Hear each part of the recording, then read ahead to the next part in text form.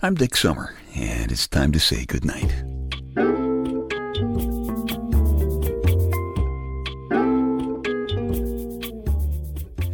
This is a quiet place to rest your head, a safe place to hide a hurting heart, a gentle place to fall. We just call this place goodnight. One of those I'll never get to sleep again as long as I live thoughts popped into my head just a little while ago. You know, the kind that zaps your eyes so wide open you have to grab the lids with both hands to pull them shut, you know? You gotta be careful doing that. You don't want to get those eyelids down under your chin. But all of a sudden, it hit me that I wouldn't know what to do if my lady Wonder Wench all of a sudden realized that no matter how nicely she kisses me, I'm just not going to turn into a prince.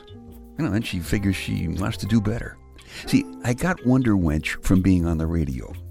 She used to schedule the commercials at the radio station I worked at, so I always screwed something up, so she had to come into the studio and straighten things out in the program log.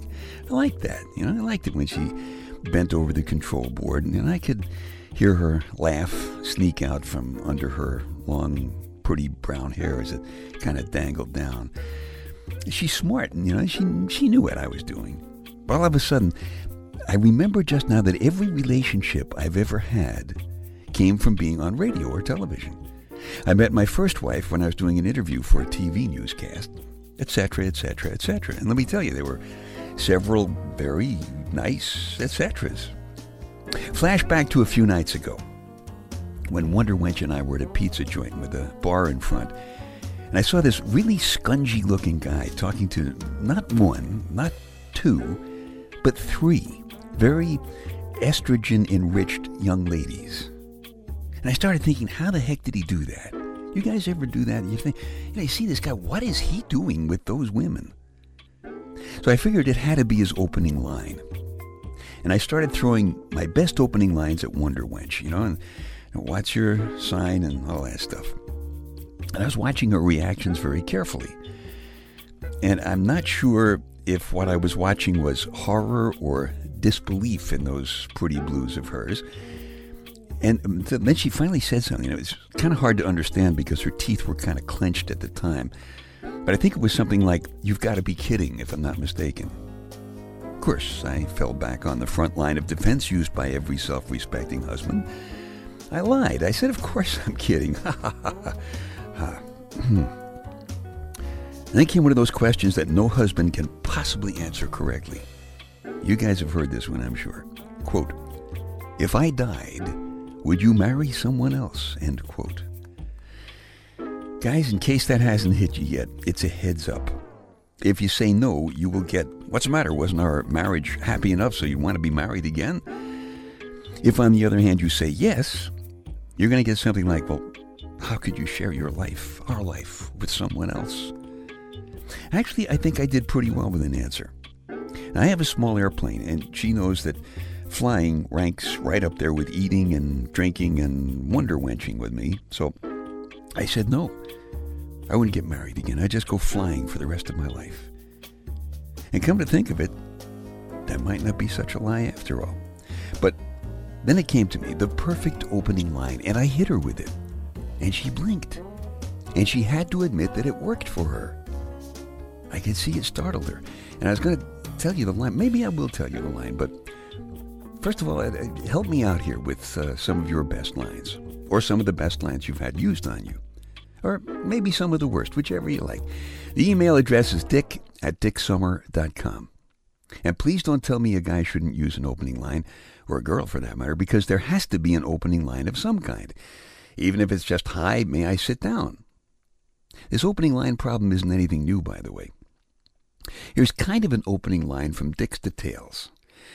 There are lots of important things in your life that can keep you up nights, and Dick's Details are an interesting but totally unimportant little bunch of things that can crowd out the biggies in your life for a while so you can nod off. There was a book published in 1799, and it was called Social Niceties for Single Young Men. And it said, quote, "If you want to get married, you must stand on your head and chew a piece of grizzle out of a beef neck and swallow it.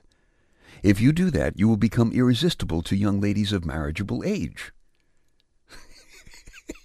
You can't make this up. Well, I'm sure it would do it for you, wouldn't it, huh? Come on, if I were a woman, I think watching some dork standing on his head chewing a piece of grizzle would make him well nigh irresistible, right? Wow, no wonder the birth rate was so low in the 1700s. With openings like that, it's kind of a wonder that they had a birth rate at all in the 1700s. Who was big in the 1700s? George Washington, right? Think what would have happened to the country if anybody had caught George standing on his head chewing grizzle for Martha. Can you imagine the political ads his opponent would have taken?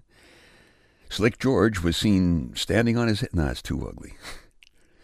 Wonder Wench says the best opening line for a guy is to tell a woman she's beautiful, but it has to be beautiful. You can't use the words hot or sexy or anything like that. That's not the line I came up with, but she did bite on the line that I came up with. Maybe I'll tell you about that line in just a minute or so. However, it is the line, "You're beautiful," that line that a guy came up with in the Night Connections personal audio CD. The story called The Workout Woman. I think it kind of worked, didn't it? You're on a business trip. You always stay at hotels where there's a workout room. You're 32, married, happily, and you want to keep the slim, beautiful body that your husband fell in lust with long before he fell in love with you. You're a no-nonsense woman, but right now there's some kind of nonsense going on right about the same place inside you where you remember feeling a lot of trembling when you had your first crush. You like to start the day with a turn on the Nautilus machines, and then take a quick swim before breakfast. This morning when you got to the workout room, there was a trace of a man's cologne in the air, but nobody was in the room. You started your workout and almost jumped out of your sweats when a quiet, smiling, deep male voice said, "Don't bend your back." The surprise made you let go of the machine and the weights clattered to the floor.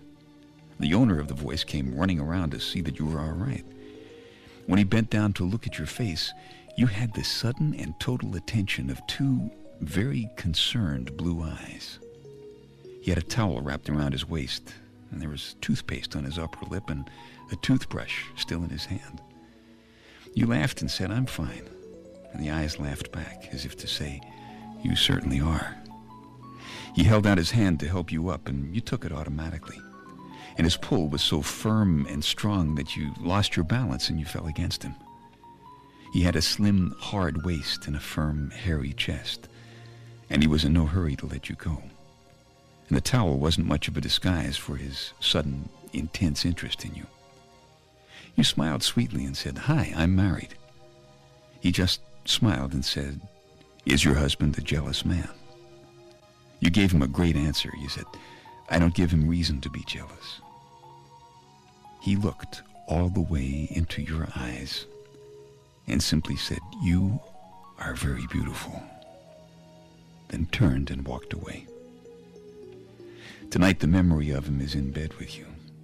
Your body is on fire, and the more you try to convince yourself that this is silly and unimportant, the more vulnerable you feel.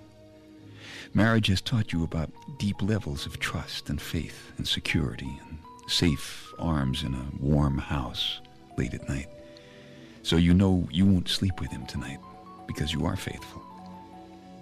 But you also know that until tomorrow morning, you won't sleep at all.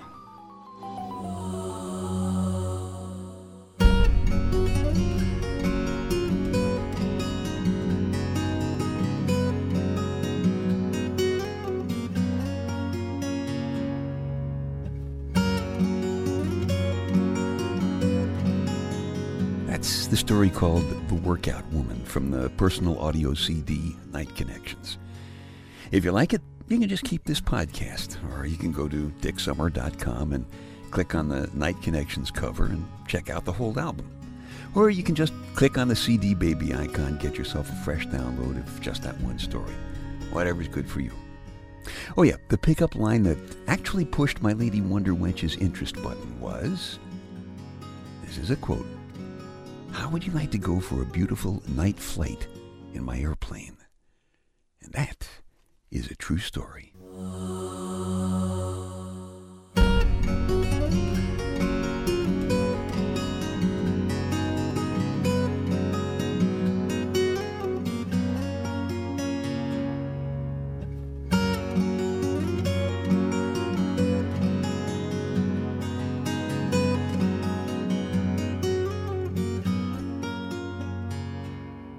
Okay, time to tuck you in now.